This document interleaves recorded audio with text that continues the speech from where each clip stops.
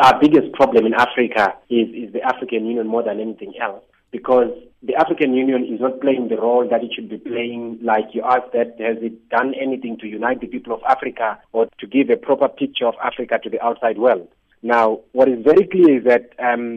when you look at the Constitutive Act of the African Union in terms of democracy, it's got very, interesting and, provisions in terms of what democracy is and, how, there should be change of government. Though, of course, one of the biggest problems that it has is that it has not expounded, much more in terms of, the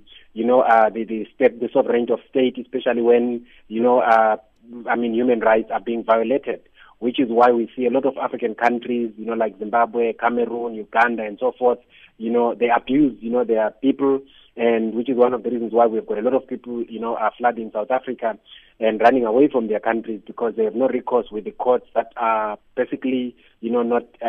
free or rather independent, from the executive.